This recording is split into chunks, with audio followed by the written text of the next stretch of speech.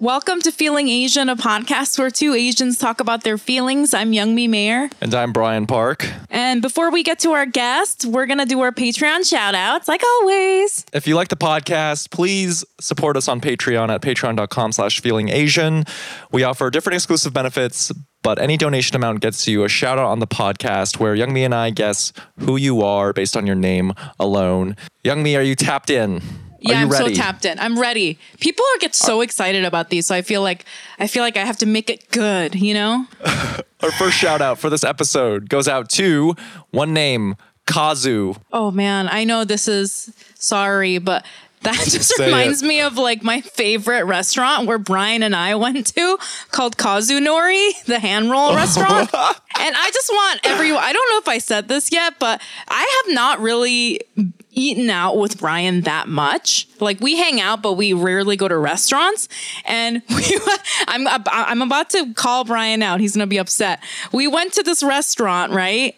And if anyone's ever worked at a restaurant as a host, which I have for years, you know you know when somebody walks in and you're like, it's gonna be like 15 minutes for a table, and then they say, well, why can't I just sit at that table? There's no one there. And it's because like there's a reservation and they think that they're telling you, the host, something. Like, I'm the host. I know that there are open tables behind me. Brian said that to the host, and I was like, oh no, I didn't know Brian was that guy. Oh, I did not know that about Brian. So this is just a warning to everyone. If you have a friend and you care about them, make sure you go out to a restaurant and eat with them early on in your friend relationship so you know that they're not that guy. Oh my God. He was like, well, there's an empty chair right there. Why can't I just sit?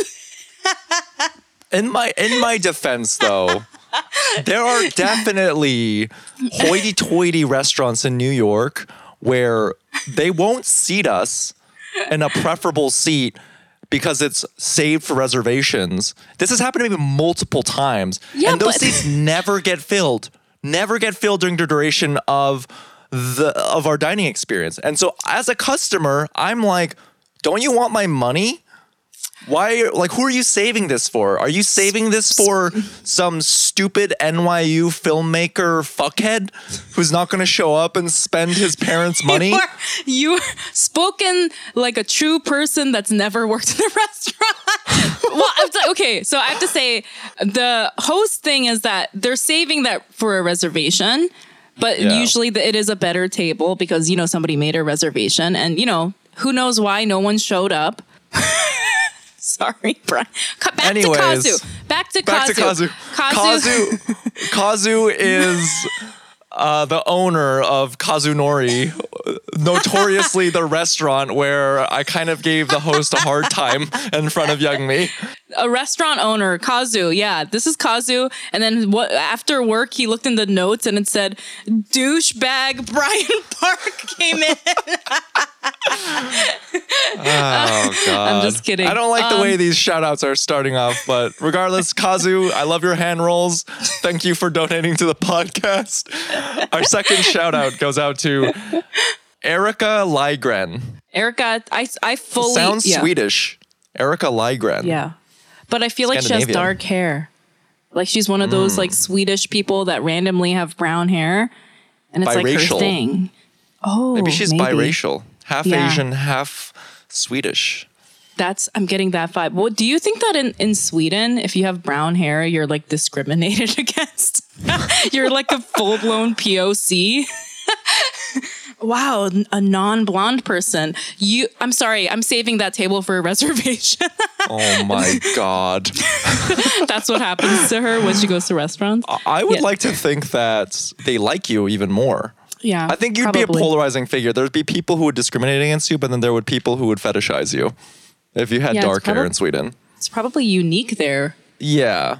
You know, in Japan or in Korea, they like white people. They're like so fixated or it's like, oh, wow, a white person. When they see one, they're like, ooh, blonde hair, like that. Right. And so maybe Asian people are like that in Scandinavia.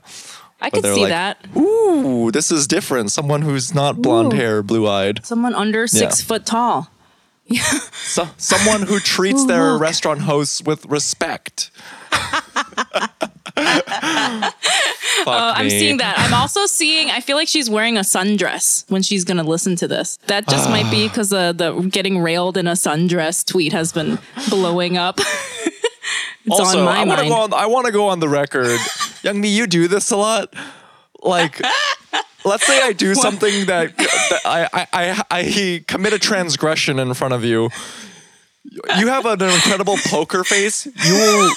You're like a real G's move in silence. You won't say anything, but then it won't be until months later. Well, you'll be like, oh, remember when we were getting drinks at that one thing? Well, this little thing you did was really inappropriate. I'm like, why don't you just tell me during the moment instead of like storing it in a memory bank? This is why, and I don't think a lot of people might, if you know Brian personally, you know this. Brian gets so hangry and it's scary. And so you're so angry. You're so hangry. You're like, what can I want to eat. I'm starving. So at the moment I was trying to look out for my well-being. So I was like, I'm just going to tell Brian when he calms down. Well, sorry. Time for our last shout out. Hopefully I don't dig myself into a bigger hole in this one. Thank you, Erica, for the donation. Last shout out for this episode goes out to Chris Crawford. Oh, she's my friend. Chris Crawford. Famously, she is your friend who has hung out and eaten out with you many times. Yeah. And has never once treated the host disrespectfully. Chris, wait, say what you think. Say what you think about Chris, and then I'll tell you. I'll tell you if you're wrong, because I already know her. I can't really do my side. Okay. So Chris is a creative. I'm gonna guess has dyed red hair, funky glasses. Is a creative director, tattoos. And when she asks how long the wait will be, regardless of how much time the wait is, always thanks the host for their service and understands that what they do is a very difficult job. She's blonde, so she does sometimes have funky glasses, and she's very nice to wait staff because we met working in a restaurant like 12, 13 years ago. So I'm assuming she would never say, wait, I see an open table right there. Assuming she would never, if she did, that would be funny. Thanks for the money, Chris. Thank you for donating, Chris. And once again, thank you to our listeners for supporting the podcast.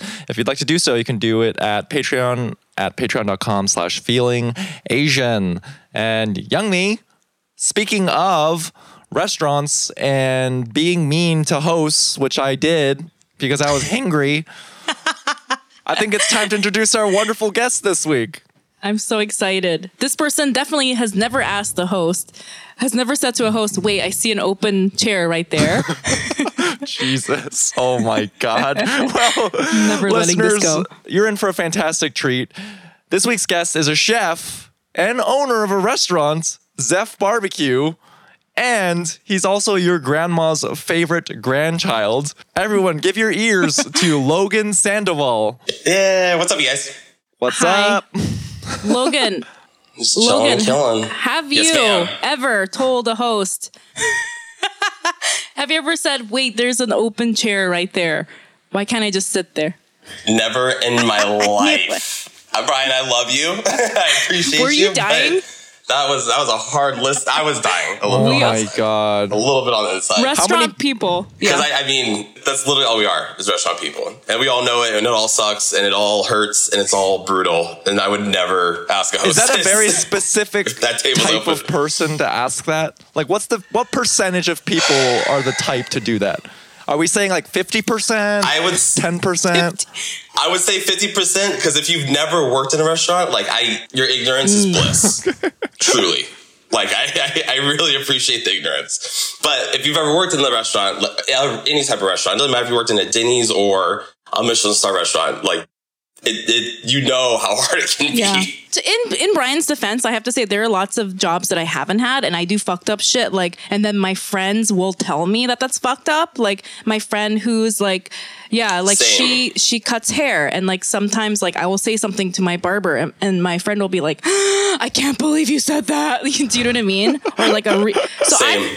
In all honesty, like I don't know. I mean, because this is all I've ever known. So like other different jobs, everyone has their own struggles and push through. So like I get it. Well, I get it. Speaking, so Youngmi and I were both podcasters, and I was thinking like, what is a transgression one can do to a podcaster? And I actually experienced it kind of recently, Youngmi. This is probably working in restaurants, notoriously difficult. So many fucking assholes who just are disrespectful. I want to go on the record and apologize. I was very hangry. I should not have said that to the host. But I was... The industry forgives you, Brian. The industry forgives you. I was at a rooftop gathering, Youngmi, with it was with people who I had not met before, and it was a bunch of Asian people, and they were like, "You do that thing with Youngmi. I love Youngmi. You have that podcast," and they were like talking about the podcast, and there was a Sonos speaker there, and then they started playing the podcast through the speaker during this like. I literally wanted to jump off of the roof. That's making me want to kill myself. I'm so sorry, Brian. I'm so sorry. That sounds That's fantastic. Oh my God. They're like, I've never heard it. What's it about? And they're like skipping through, and it's just like clips of you and me being like, I'm fucking sad. Killing the vibe. Oh my God, that is so bad. So if you're listening, do not ever do that to a podcast host. Don't play. You guys don't like being put in blast like that? Oh God! Now I'm realizing what a dick I was. Basically, I did the equivalent of going up to a DJ and like asking them to play a specific song while they're in the middle of like a set. Fuck! I was play levels. I was that. Play Avicii levels. Play levels. That's play all Chain you'd hear for a year. Chain smokers. I want to hear Marshmallow. I see a table right there. So do you mind, like, can I speak to your manager? When I moved here from San Francisco, and when I lived in San Francisco, everyone was like, oh, New Yorkers are so mean. But actually, like, the people are kind of generally like more pushier here, but because of that, the wait staff is like way more open or accommodating to like shitty behavior. Yeah. And like if Brian did that like in San Francisco, the host would be like, like just fucking throwing a hissy fit. But like in New York, like they're used to like. So I actually made her day. Shit. By asking, so just like, by question, I that was the best part of her day. You toughened her up, yeah. That was the nicest customer. That was a nice gesture that I did, was pointing out that there was an empty table. If you did that here in LA, she would have been in the corner like crying. In New York, they're just like, whatever, everyone's mean. Different out here. They just roll with it. Yeah. Well, Logan, we're so excited to have you on the podcast. Before we ask you how you feel, Youngmi, how are you feeling? Oh God, I don't know. I'm like in a good mood these days. I'm in a good mood, I have to say. I have been one thing post-pandemic, and not that we're post-pandemic, but you know what I mean? Like now that we're going out and stuff, I'm like, I just don't like people. I never liked people. And it's not that I don't, let me rephrase that. Logan was like, yeah. And then I was like, no, never mind. That's not what I meant. People too. Fuck people. No, let me rephrase it. I like people. Generally, I feel like I'm like my personality, I can get along with most people. Even if they're like saying stupid shit, I don't mind people.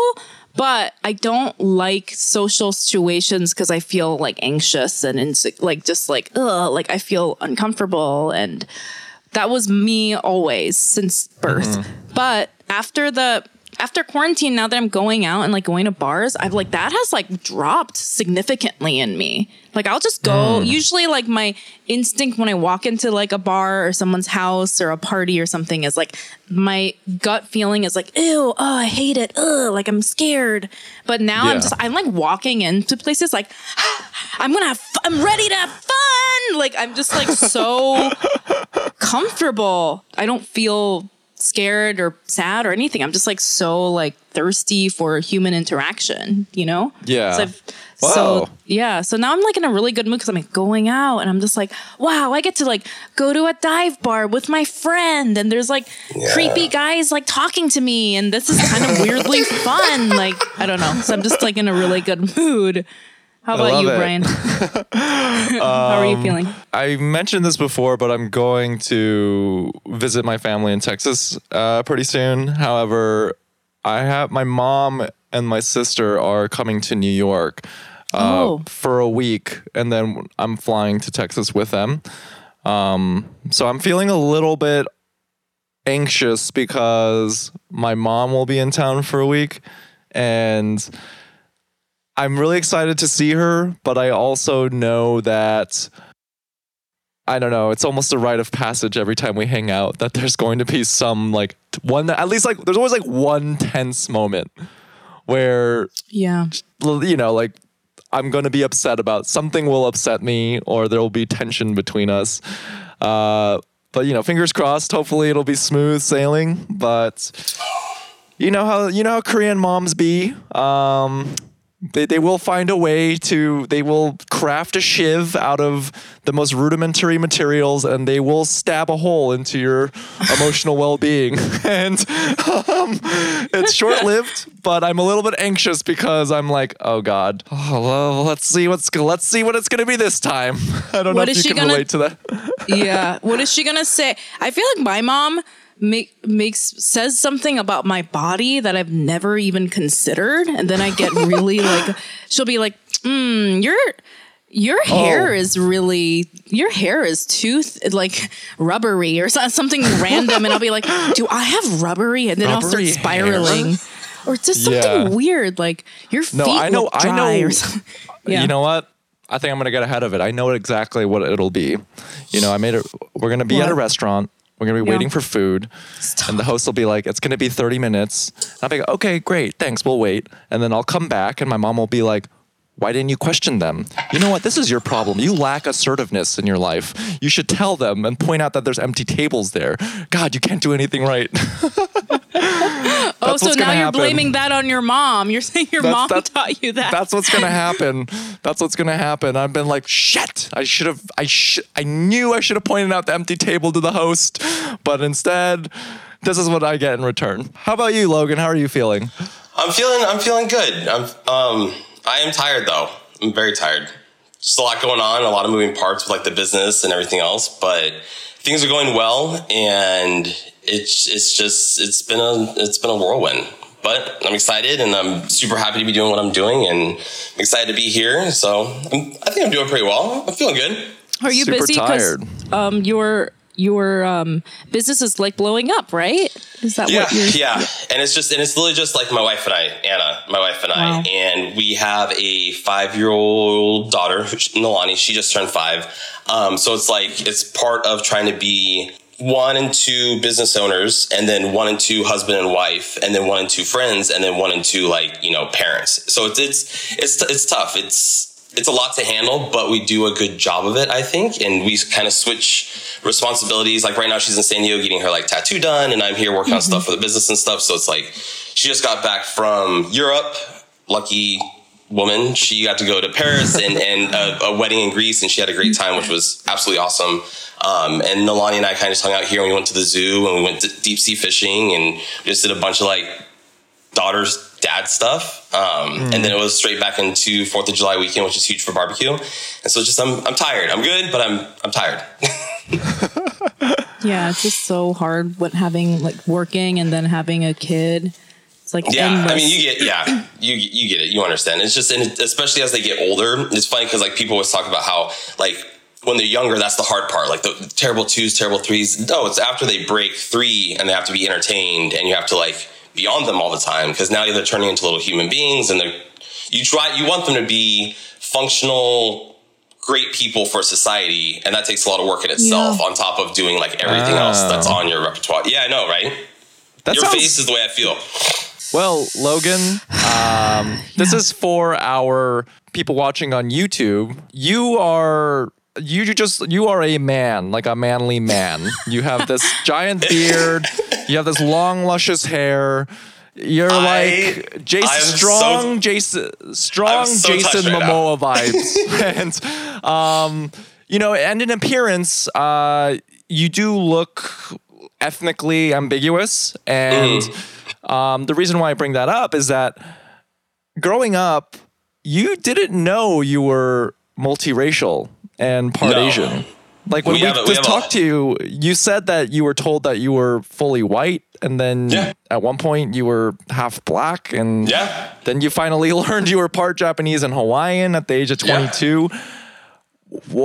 Can you start tell us all about that? Bring it in, kids. Bring it in for the real one. Yeah, man. So like basically long story for a short story, I grew up in a very like middle class area of Southern California. It's Simi Valley. We actually live here again now. We're about 40 minutes from downtown Hollywood and about 30 minutes from like downtown LA without traffic. So I guess you would consider it like the suburbs of Los Angeles. So that's where I basically grew up my entire life with a single mother. And so for the first chunk of my life, the first 22 years of my life, I just assumed and just knew that I was like just another white dude from Simi Valley, just another bro that wore affliction. Well, affliction wasn't around then, but like no fear, and I had high black socks, and I wanted to own a lifted truck, like I wore a flat bill cap, and I'm pretty sure I consider myself a fucking peckerwood at one point, because that's just what the area like was, and it just and it still is a lot like that, which is unfortunate. But we can get into that a little bit later. But it's a very like middle class white America suburb in like Southern California. So we still surf, we still like have that Hollywood, but it's very closed in. Like in my high school, I think there was 2 black kids. There wasn't a whole lot of ethnic kids. So it's like basically like 50% Hispanic and 50% white here in Simi Valley. And my mother's second husband, where I get the last name Sandoval from, he is half Mexican and half Apache. So he's Native American. Just try to keep up with me on this, okay? He's half Mexican and half Native American. And so he and my mother got married when I was 8 or 9 or 10. And they were married until I was like 17. So I did a lot of my growing up in a Hispanic home. So a lot of my early like culinary experiences, a lot of my early cultural experiences were Mexican. And then I would just tell people at school, and it's like, because Sal, my mom's husband, adopted my brother and I, and that's why we have the last name Sandoval. Right. So, and like our birth name was Voorhees. So not to backtrack, that was my mother's first husband's last name, my brother's father. And so grew up thinking he was my father, and then she married Sal. White. Your mom's first husband was white. And so you thought that was your father, and so you thought you were just 100% white. Yeah, and because he left when we were so young, my mom has maybe like a handful of pictures of him and stuff, and he just looks like a typical white dude. But he met my mother during Olympic trials for powerlifting in Northern California. Okay. Wow. My mom never went to Olympics, but she was a high, she competed at a high level at like the national level and stuff for powerlifting. And then she had me, and then my brother was born. And then Jeff, my brother's father, left. We moved down here to live with my mom's parents here in Simi Valley. My mom met Sal at Color by Deluxe, which is a company that used to pack, print, and ship movie reels in Hollywood. And it was union. It was the first time my mom ever had a good job. She was able to save money. She bought a fucking house. Like, it was a true blue, like, single mother American dream when we were like super small. And the house is literally like 4 blocks like that way, which blows my fucking mind. Wait, so can I ask you, so you thought you were white because you thought your mom's first husband was your dad, who's your brother's dad. And then what led to you discovering that you were not white? Like, when did they tell you that? So my mother Natalie and Sal divorced when I was 17. He had an affair with a family friend. All this shit went down, blah, blah, blah. Yeah, it was fucking crazy. He foreclosed the house because he pulled out a bunch of money to go marry his new wife. Like, this shit was like literally like a fucking, like, my mom tells me all the time, she's like, you need to write a memoir. I'm like, I don't think the world's ready for this shit. But They are ready. but We're listening now. He pulled out the full equity line of the house. It got foreclosed into my mom. Like, we got evicted. We were living in and out of a car and with some friends for a little bit. And then my mom's husband now, Mike, kind of just like pulled us in, and we basically slept on his couch for like 6 months. And then he built on 2 rooms for my brother and I. The guy's a freaking saint, you know, just like a fantastic guy. We lived there. I graduated high school. I did MMA for a little bit, started going to culinary school. And when I was in culinary school, when I was 22, my mom came to me. I was like, hey, can we talk? And, you know, 22, like, you're running around, you're doing stupid shit, you're being an idiot. Like, I was like, oh, fuck, like, what am I in trouble for? Like, you know, like, what did I do? It was like legit, like right before I was about to like walk out the door for work. And dude, she like sits me down and just like basically just like spreads out this yarn of like how you were basically an affair baby. Wow. You were born out of wedlock, or not even wedlock at that point. Like, I had an affair with this man, Charles, during powerlifting training during like that time of my life. And you were born. And we just kind of she's like, I kind of just went with it. And I was like, oh my God. I was like, oh, okay. You're like, I'm Asian. I had to find out I was Asian through like my own kind of like research and like development. What? Because so I guess my father, I've never seen a picture of him, but I've done the research and you know, my mom had enough information on him that I could finally like track him down. And get the information. And I talked to a couple of like his sisters and stuff. They weren't very forthcoming, but they gave me enough, you know. But because my father was so dark, my mother assumed that he was black. So at first, so she said that you're half black. So your mom, didn't even. She just knew what he looked like. This was a dude she had been hanging out with for like a month. It was during camp. Blah blah blah. Yeah, and so it was one of those things that like. I mean, you want to talk about fucking like skeletons in your closet. Like, she just fucking like put that shit up and under. And I don't know what eventually like pushed her to, I mean, cause like obviously like I can't, like if you look at my brother and if you look at me, we're polar opposites. Like my brother's 6'6", he has blue eyes, he has like very light hair. And it was one of those things where like I look at like baby and like kid pictures and I'm like, no, like, I know this was the 80s, but no one asked. Like, no one was like, hey, dude, like, hey, that's, especially like living in like Northern California, up in like Clear Lake, like Humboldt area. I mean, it's wider up there than it is down here. And I asked my mom, I was like, no one's just like, hey, you know, that's, you adopted him? Like, where's he from? I'm imagining your family, like the rest of your family is like very Swedishy, like 6'6", blonde. And then it's just like you. Well, that's the thing though, because, and that's what kind of like made it easier because like my grandfather on my mother's side was very dark skinned. He, I believe like if it boils down to it, I think he's like very Mediterranean, like very Greek, Italian, like did construction like his entire life all the way from, you know, moving from the San Fernando Valley and stuff. So he was always out in the sun. So he was hella tan all the time. And so was my grandmother. Your grandpa sounds hot. Like, sorry. It's my long running joke. Wait, Logan, so when you made these multiple discoveries about your own personal identity, did that evoke or elicit any changes in you? Like after those discoveries?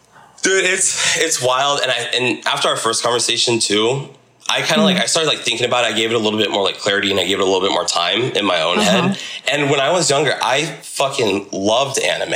I loved Dragon Ball Z. Like some of my first tattoos were Asian inspired tattoos. And there was a small part of me when I was younger that like, because Simi Valley is so white and because it is so just like, it's very one note. I feel like a lot of people, including myself here in Simi Valley, like you want to be different. You always want to be different, right? You want to be, you want to be different than like the social norm. And so like it had started as like me telling people that I was Hispanic because it just, it fit the narrative, you know, like my dad's Mexican, my last name's Mexican. If anything, people are going to think I'm Filipino, but I would just tell people like, I'm half Mexican, I'm half white.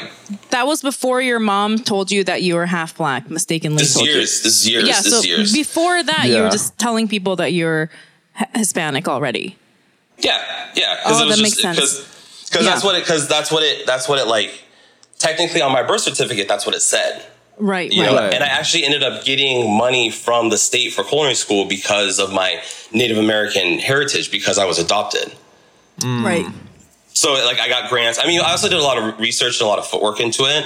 But I tried, because we didn't have a lot of money for me to go to culinary school. I jumped through all the hoops. Like, I'm still paying the fucking loans, and I'm 32, but I jumped through a lot of hoops and I did a lot of research. And so that's just like, that was kind of like my identity. I never like deep dived into it. I was never one of those type of people who, where I was just like out in the open. I was just like, I'm Mexican, like Mexican pride, blah, blah, blah. I will tell you what though, I did wear Fat Farms and baggy jeans and a big white t-shirt because, and apparently, picked my head, you know, shaved my head down, you know, it was, because it was just all the Koreans were doing that when I went to school. So I guess apparently we're all Mexican. This is so interesting. Well, okay. So in your head, I guess like maybe there was a part of you that was like, even though your mom said you were fully white all your childhood, there's a part of you that you're like, I'm not, I feel like I'm not. And then like getting back to Brian's initial question, like what was like going on inside your head? Like when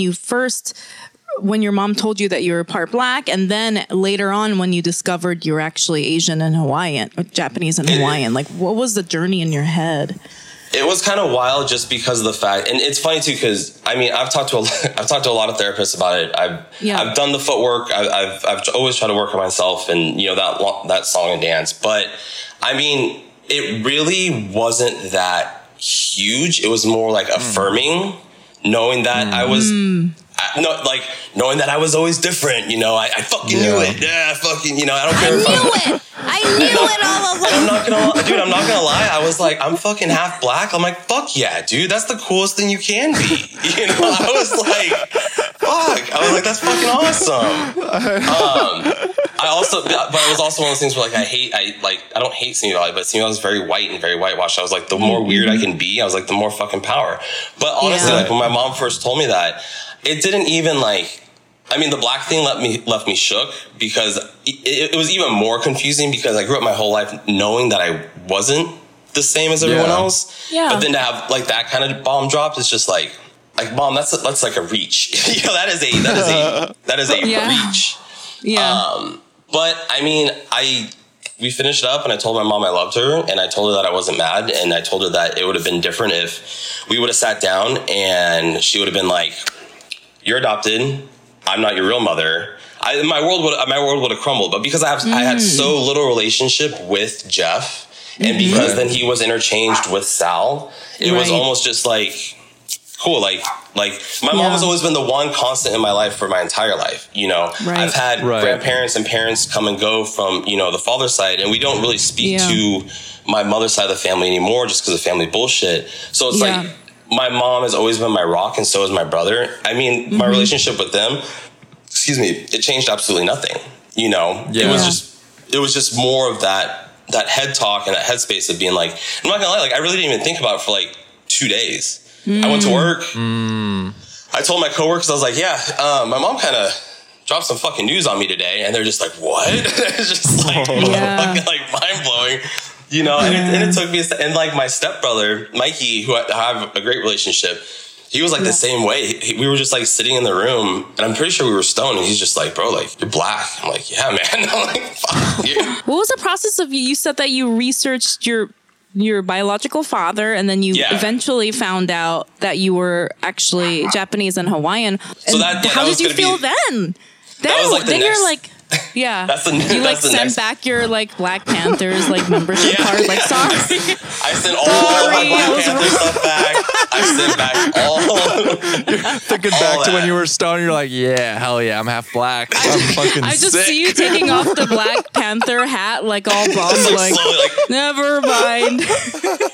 No, like, and it's super lewd and it's super shitty. But like, no, when like my mom was like, I was like, man, there's a lot worse things to be. You know, like I was like, I know it would leave a lot of like white America just like, oh my God, like what? But I was like, fuck yeah, dude, like hell yeah, like more heritage, more culture than I ever thought I'd ever have, you know? Yeah. But anyway, so that happened, and it probably was about like a month after, and I was just like, okay, because I was really wrestling with the fact, like, do I want to deep dive into this? Because there was a big part of me that just wanted to be like, fucking let it, just like literally like Elsa, just let it go, just fucking just leave it behind. It doesn't matter. You are still who you are. You're still the same person. You're still your same mom, still your same, stepdad. Like nothing has changed. Nothing has changed. Yeah. You've gone 22 years not knowing, but kind of knowing, and now it's affirmed. Like, what else do you want? Like what else could you need? And so I thought about it, and it took me a lot of time. And it's like I haven't even told like my mom that I like reached out and like started searching for him, because it was just one of those. Well, because I didn't want her, because like I never wanted to take anything away from her. Like once again, not to like side panel, but like my mom was always there for me. She raised my brother and I. She fucking bent over backwards. She killed herself. She was a single mom living in a shitty part of California. Like she went through hell and back for my brother again. And I didn't want to take anything from her parenting by searching out this other dude who had who literally just, lack for a better term, I know it's my mother, but like busted a nut and dipped. You know what I mean? Like he just fucking like, but it's the truth though. You know what I mean? And my mom had said that she had reached out to him when she was younger and when I was first growing up and stuff. And he just was just straight like, nah, like, he's like, really? Nah, like, yeah, like get a DNA test. And she's like, look at him. Just look. Look at this little funny guy. I don't want to be offensive, but he likes anime. Right? He's 5 and he's already wearing a size 8. Like he's. Dude, well, that was the thing too. Where like it's like the Maury meme. It's like surveys. The results came back. You're not the fun. Look at him. Look. But it's like it's wild too. And this, I mean, and the other thing too is like it's all kind of like taken with like a grain of salt, because my mom doesn't have any pictures of him or anything, but she said he looked like the dude from Ghostbusters. Ernie Hudson? Yes, Ernie Hudson. Ernie Hudson, handsome man. But she said much younger, no mustache, lighter complexion, but was like basically like around the same like build, the same look. She did say he did have a little bit more Asian features. But I mean, I really didn't take anything. Like when she says it's that person, I mean, you just assume. But then, so she gave me his name, and like I won't say his full name on the podcast, but his name was Charles so and so, and he worked at a certain company here in California, and that's where like I started, and that's like I knew where he like lived in his area, and so I swear to fucking God, I started Googling. I just started Googling, and I Googled, and I Googled, and I dug through shit, and I narrowed it down. And then I found a Charles with the same name. Wow. Sent an email, never heard anything back. Sent an email, never heard anything back. And then the third email I sent, because I mean, this is over the course of like 6 months too. Yeah. Like it was one of those things where like, but it was on the third email where like I got this email doesn't exist kind of thing. So he basically like blocked me. And it was a very simple email. It was very put together. It was just like, hey, look, like, my name is Logan. I spoke to my mother about, her name is Natalie. At the time, her name was Natalie Voorhees, blah, blah, blah. You guys trained together at the Olympic Center in Northern California. And it was just very short, tight, just very to the point. If you would like to reach out, if you'd like to talk. And like after I didn't get the first email back, I should just let it go. Truly. I should just let it go. But he basically like blocked me and I never heard. So then I fucking, what does any good millennial do? You jump on Facebook and you start fucking going and you start looking. I couldn't find his Facebook, but I found a sister's Facebook, which she's now passed. And so I straight up like messaged her on Facebook and was like, hey, look, this is what like kind of is like the Jimmy Jam. This is who I am. I don't know if he's ever said anything. No. And she didn't message me back for like 3 weeks. And when she did finally message me back, she's like, hey, I understand what you're going through. I know what you're looking for, this kind of thing. But he politely asks, to just be left alone. He has a family now, this, that, and other thing. And I was honestly like, cool. I was like, that's all I fucking needed to know. That was all I fucking needed to know. Cause like now I can just like let it go. You know what I mean? But I was like, hey, do me a favor.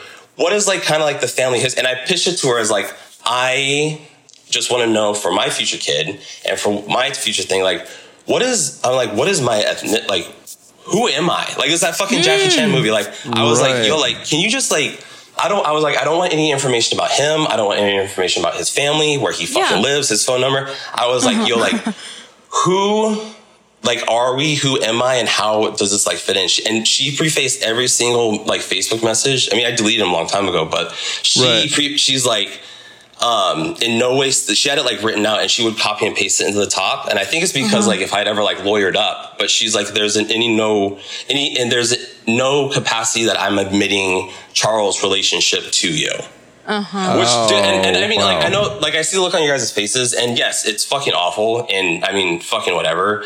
But to have it that clean cut helped me so much more than if it would have been muddy. Because if I would have met him, or if I did find out where he lived, and he was like, yeah, let's meet, like, I don't know what that would have done to my mom. I don't know what that would do to my brother. You know, it's or even how you would react, you know? Yeah.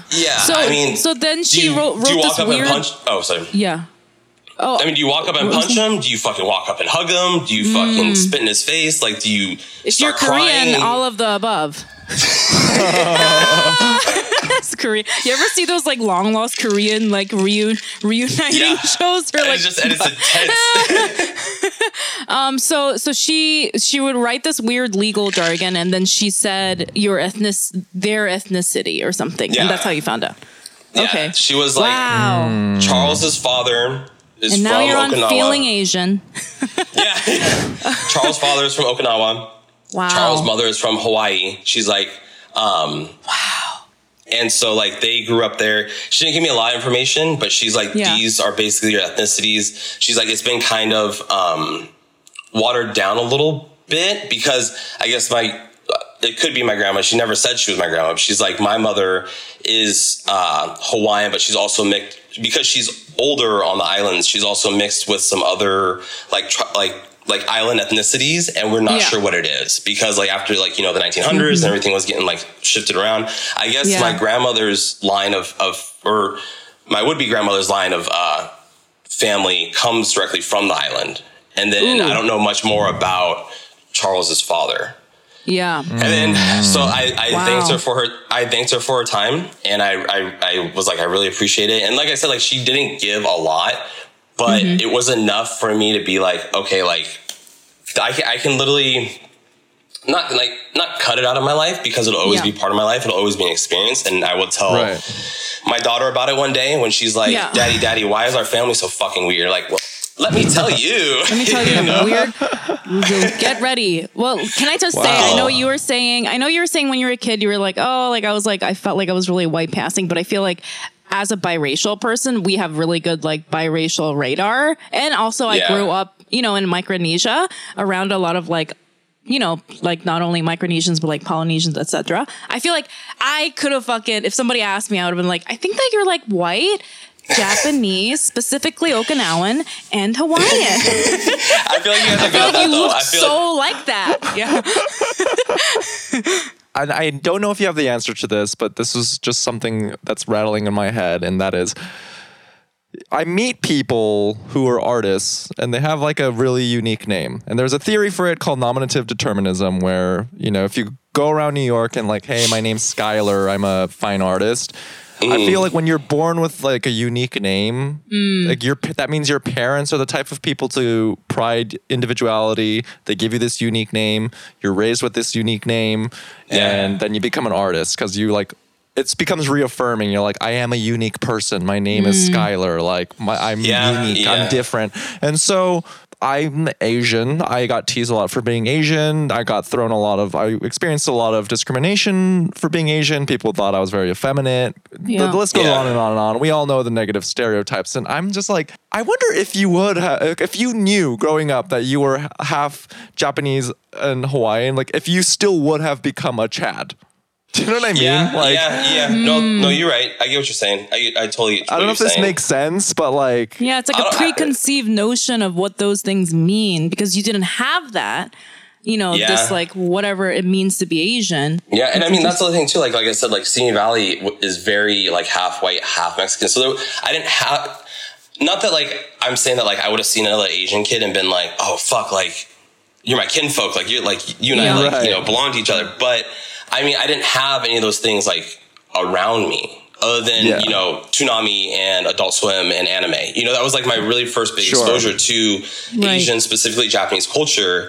And not to sound like an ignorant white boy from Simi Valley, but like I always loved all different types of Asian foods. Like I said, not that I grew up eating Asian food, but I was exposed to so much more growing up in a Hispanic household. And I learned to like tripe and cow, like beef cheeks and tongue and, like very bold, very ethnic flavors without ever having like any Asian flavors. So when I did start getting introduced into Asian cuisine and I was doing, sushi and a lot more traditional like Eastern Asian cuisine, which that's what really reflects on my food now that I absolutely fell in love with because I love the flavors. I love the intensity. I love the brightness.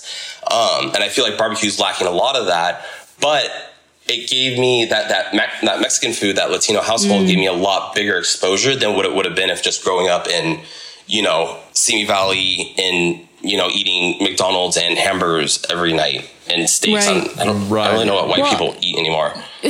I'm glad that you brought that up. Because like one of the things that we wanted to touch on was like your food as a chef. And it just seems like it does have a lot of Asian influence. Do you think that there's like this like maybe that's how, because like I don't know if you know, but my ex-husband is adopted and he grew up just eating white food, and he knew he was Asian obviously, but like he only grew up eating white food. And he said sort of the same thing. Like he was always like, I was really drawn to like this Vietnamese restaurant in my neighborhood, and I was really drawn to like this Tex-Mex restaurant, even though that's not very authentic. And he was like, I felt like that it hit me in a different way.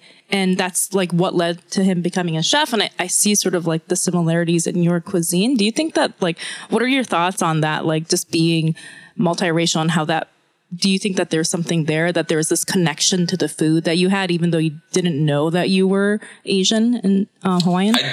I definitely think there is, but I do remember there was a turning point when, after like learning about Charles and like, my background and everything, there was a point in my career where I started doing more research into Asian cuisine, because it was something that now not only did I have a passion for, but I had a connection to that I had always missed out on, that I'd never been able to have. So it's kind of like a conscious decision as well. Yeah. And that's the same type of like decision I make for the rest of my food. Like, and like back then, like the big name, at least in my mind, that like when I was graduating, when all this was going on at 22, I was graduating culinary school, like the big names were Granite Cats. It was David Chang and like all these other guys, Thomas Keller was still really big. Jordan Kahn was here in LA. Jean-Georges Von Gretchen, which was always a big like fusion type of guy.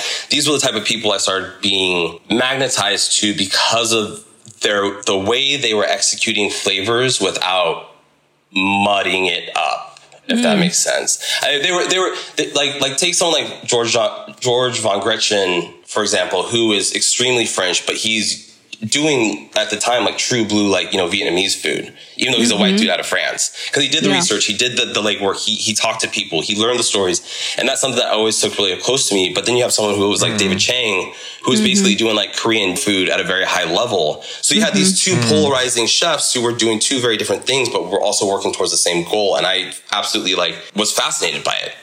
Yeah. If that makes sense. I know that was a very long way around back to the beginning. I'm like always, it's so pseudoscience-y, but like my mom would always say things like, oh, like Danny can like his palate is like a Korean person, even though he grew up only eating like cream cheese logs and stuff like that. I'm uncomfortable with it because it sounds a little like eugenics-y and like, we like what we eat because of our race, but like, No, there was a study, not a study, but there was a couple papers and a couple people that were talking about it for a while, just like on I call it the dark web of the culinary industry, because it's like, if you go on Reddit and you hit all these different like message boards and stuff, and like you can really and this was before, this was back in the day before Instagram and Facebook was big and all stuff, where it's everything's at like your fingertips. Like even though we had the internet that was at our fingertips, it was, you still had to do the footwork to go find out like information, recipes and all this other stuff. And there was people, and I think someone, I might be wrong, but someone termed the coin like ethnic mirroring, or like something to do with how your brain structure is wired specifically to food and your olfactory and your smells is like you're hardwired to like those things because your entire line of ancestors for the past, 10,000 years all basically have eaten the same thing. All Germans have basically, especially in the last, 150, 200 years when people weren't traveling as much, people weren't going all over the places. Because you got to think, 150 years ago, planes didn't fucking exist. So like people ate the same, Koreans ate the same type of food in that structure, Japanese, Hawaiians, especially Hawaiians, because they never got off the island, and that's why I feel like America is such a melting pot, and it's a good thing and a bad thing because some of it does end up getting gentrified. But it's also a good thing because we pull so many things in and a lot of stuff's done really well, but then like a lot of stuff's really done half-assed. And I just hope that like Zepp Barbecue and us, we land on the good side of it. Right. You know what I mean? Yeah, I guess that's what my follow-up question would be is when, as a chef and a business owner in the culinary industry, like when does it become gentrification of a cuisine? I'm telling you right now, I'm trying really fucking hard not to do it right now because it's hard because we went, and long story for a short story, we went from doing maybe, we hit a pretty, not dark, but a pretty slow time in Zepp Barbecue last year around like October to like January. And it was very, very hard. We were only doing like maybe like $1,500, like $2,000 of revenue in a weekend, which is like that's actually probably leaning towards how like to the high side. But there was like a couple weekends in December where like Anna and I, we only made like $400 a weekend. And it was just like, fuck dude, like what are we doing?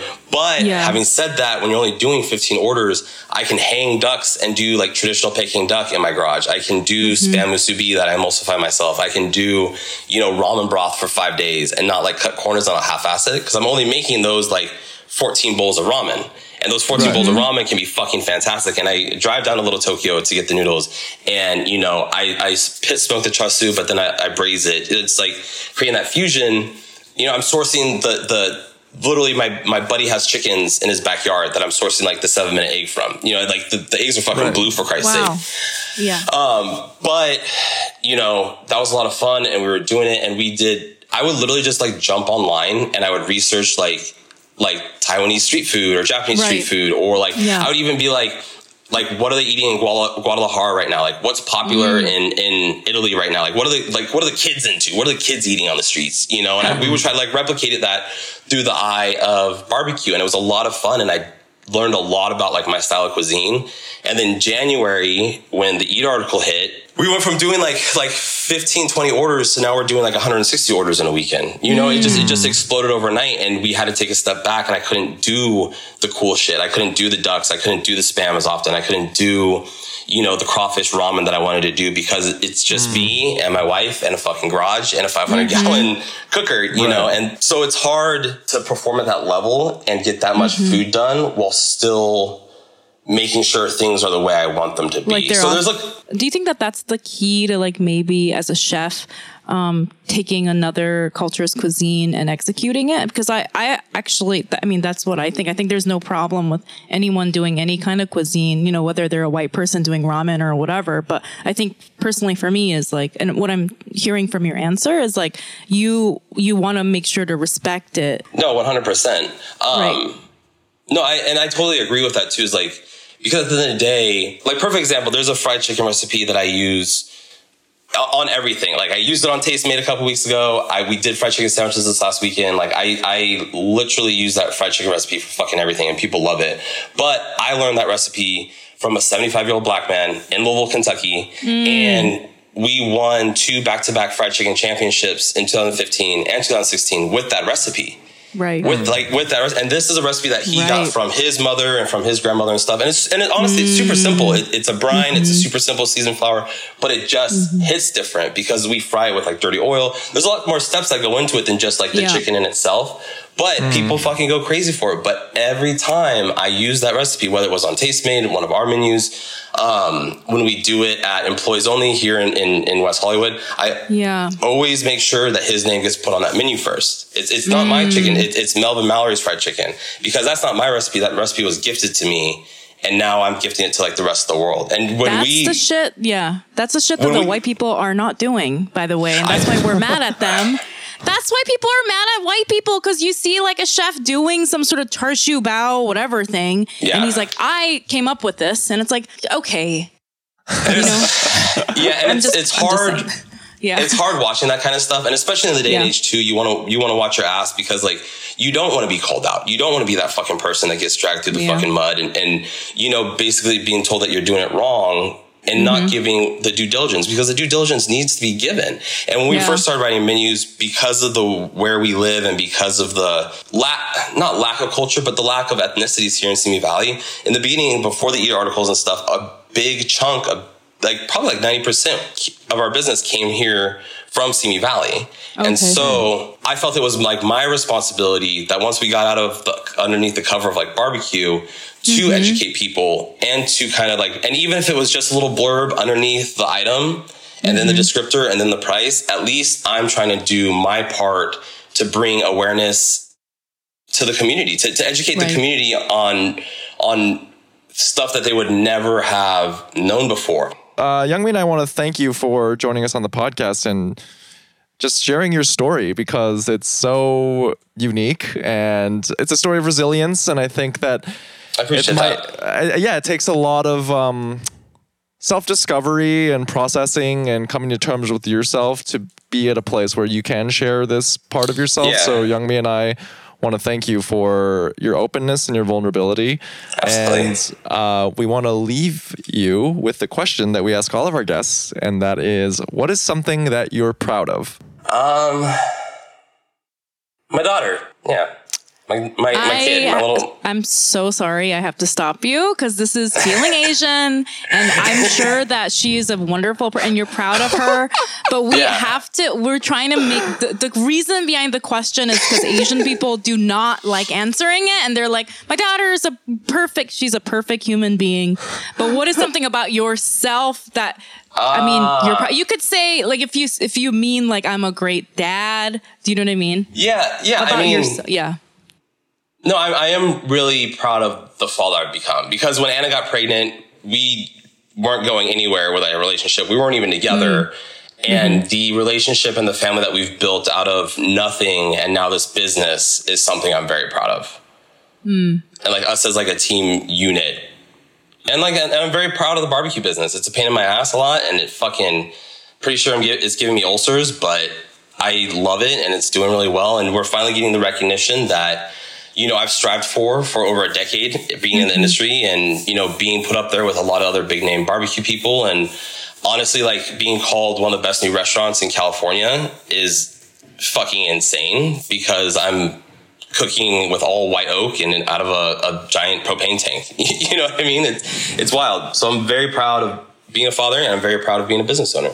That's so great. And that's, you know, it's so difficult. I feel like this sounds cliche, because people are always like, it's so hard being a parent and, you know, working, but it sounds like it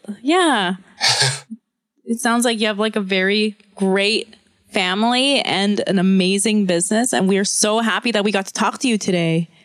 Absolutely. Can you tell our listeners where they can find you on social media? So Logan Sandoval, aka your grandma's favorite grandson, aka Zeph Hawaiian, ZEF_HAWAIIAN. Yeah, you can find us on Instagram. I'm not very active on Facebook anymore because it's a cesspool. Our website is www.zephbarbecue.com. If you're in Southern California, you can find us on Talk, where we sell our barbecue, which is Talks/Zeph Barbecue.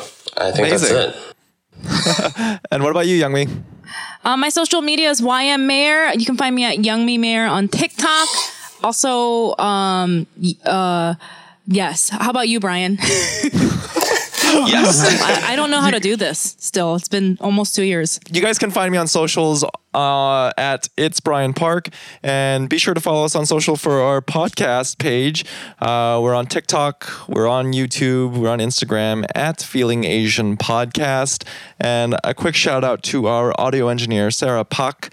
You can find her on Instagram at IM_PAKT. So please reach out to her if you have any audio related projects that need to be mastered with her wonderful skills and wizardry. And that's it for us. Thank you again, Logan. And thanks you to all of you for listening. Bye, everyone. Awesome. Bye. Bye, everybody.